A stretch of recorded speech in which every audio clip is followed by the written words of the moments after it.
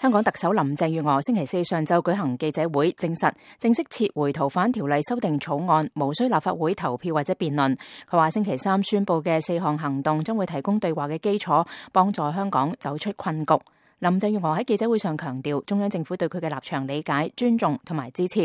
林鄭月娥喺星期三發表嘅電視講話當中表示，針對示威人士嘅5大訴求，政府已經作出過回應，但係為咗進一步減低社會嘅紛爭，政府將採取4項嘅行動，包括正式撤回逃犯條例修訂，邀請國際專家小組加入監警會嘅調查工作，從呢一個月開始同政府司局長會一齊走入社會同民眾溝通，以及邀請社會各界嘅領袖檢討政府可以繼續改善嘅地方。香港民主派人士批評林鄭月娥嘅新措施太遲太少，一啲抗議人士堅持5大訴求缺一不可。民間記者會發言人羅先生話，示威者同埋香港市民都付出咗代價，唔會因為撤回修例而停止抗爭。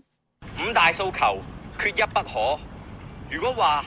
撤回送中條例係舊債嘅話，咁政府同埋警方連月嚟疊加嘅血債，早已經令你哋嘅人格同埋道德徹底咁樣破產。今日林鄭你呢一句嘅撤回，根本完全冇辦法彌補過去3個月各位手足、各位香港人嘅血同埋淚。